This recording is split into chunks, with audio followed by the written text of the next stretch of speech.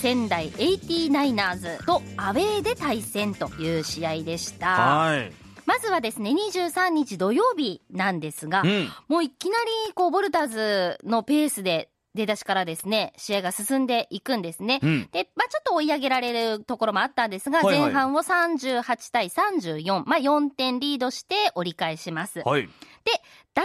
クォーター、今度は逆転を一時許してしまうんですが、第4クォーターでウッドベリー選手の連続得点などで一気にこう再逆転をいたしまして、最終的には86対76、10点差で勝利ということで、すごいですね。まず1日目は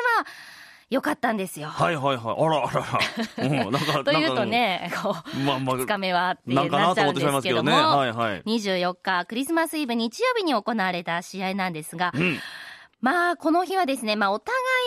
いにこう激しいディフェンスをしていきまして、両チームともなかなかやっぱディフェンスがきついとシュートもやっぱ入らなくなっていくんですよね。で、シュートの確率が両チームとも悪く、ロースコアの展開となっていきます。前半が34対31、3点なんとかリードという形で終えます。で、第3クォーターもロースコアながら少しリードを広げ、45対37、8点差をつけたんですね。いけるかなと思ったんですが、最終第4クォーターがですね、ちょっといただけない内容でして、仙台のシュートがこう今までとは見違えるようにズバズバ打っても入るっていうような形になってしまい、しかも向こうのホームということで、やっぱお客さんもどんどんそれに湧いてくるんですよね。一気に逆転突き放されて、最終的に53対69、16点差つけられての逆転負けと。これ第4クォーターだけでめちゃめちゃ点数取ってますね。じゃあそうなんですよ。32点やられてるっていう。それまで33クォーター30分戦って37点しか取られてなかったのに、残り10分間で32点も取られちゃったっていう、ちょっとね。なんかこのバスケットボールって流れがあるスペーで入り出すと本当に面白いように入るんですよね。それをいかに止めるかっていうところなんですが、なかなか止めることができませんでした。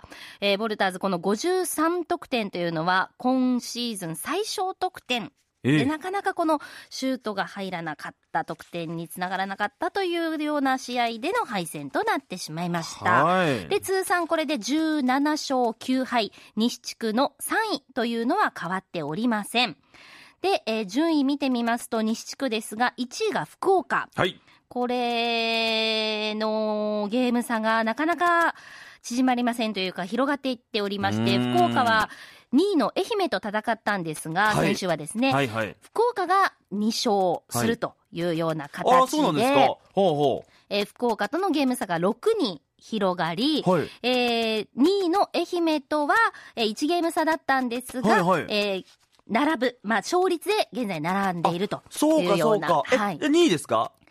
ごめんなさい、3位からなんか得失点とかってことですか？愛媛と直接対決で負けているので、勝率では並んでるんですが、順位的には愛媛のが現在上に行ってるというような状態ですね。そうか、全然2位にはですね、いつなりたい。今年中になので、2位になりたいなというところなんですけどもね。で、一つ下の4位広島とは現在3ゲーム差というような状態になっております。で、この週末の試合なんですが、嬉しいニュースというか、おめでたいこともありまして、1日目に活躍しましたウッドベリー選手、テレンス・ウッドベリー選手が23日の試合で、個人通算1000得点というのを記録したんですね。もう一人で1000得点、この2年間、1年半ぐらいかで入れちゃってるというようなことで記録いたしました。で、現在は B2 得点ランキング9位、平均1試合 17.3 得点入れているというウッドベリー選手が、今回1000得点を入れたということなんですけども、もう一人ですね、この1000得点にもう少しで届くという選手がボルターズにいまして、古野拓実選手もう、1000得点まであと10点。もうすぐじゃないですか。そうなんです。それから古野選手あと500アシストまであと25本という、あともうちょっとのところまで来ているというようなところなんですね。はいはい、で、あと10点ですので、もう次の試合では記録達成できるんじゃないかというところなんですけども、その次の試合というのが今日行われます。実はもう間もなくこの後5時から試合開始なんですね。はいはいはい。29日今日金曜日の午後5時から、そして明日30日土曜日は午後2時から熊本県立総合体育館で、対戦相手は東地区6位の岩手ビッグブルズとの対戦ということになっております。はい。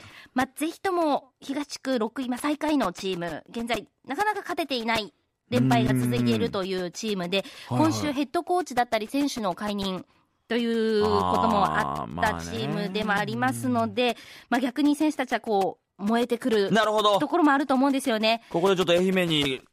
勝とうと、だから順位として。そうですね、はい、なのでなんとかここ岩手に2つ勝って、こう愛媛にプレッシャー、さらには1位の福岡にもねプレッシャーをかけていきたいなというところになっております。で、先週その1000得点をウドベリー選手が記録したということで、今日はですね、先着2000人の方に1000得点記念のステッカーが配布されていたり、あと記念の T シャツ、こちら数量限定販売が行われるということなんですね。いいですね。で、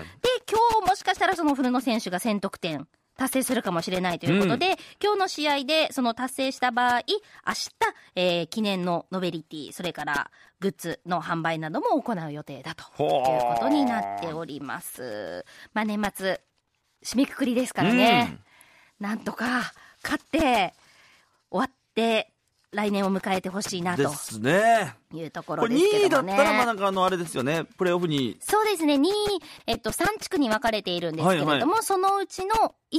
プレーオフに必ず行けて、2位のチームが3チームありますが、その3チームの2位の中で一番勝率が高かったチーム、そうですそうです、4チームで行うということですね。はい、プレーオフに進出ということになっているんですね。とりあえず2位以内には入らんとってことですね。まずは負けないように、そうですね。そうですね。はい、一つでも多く勝って、また、来年も頑張ってほしいなと思います。以上、今週の週刊ボルターズでした。揚げたて揚げたてカラカラカラ揚げカラッとおいしいサクッと嬉しいみんな大好き富士の唐揚げ。国体道路 RKK カルチャーセンター前長峰店でお待ちいたしております。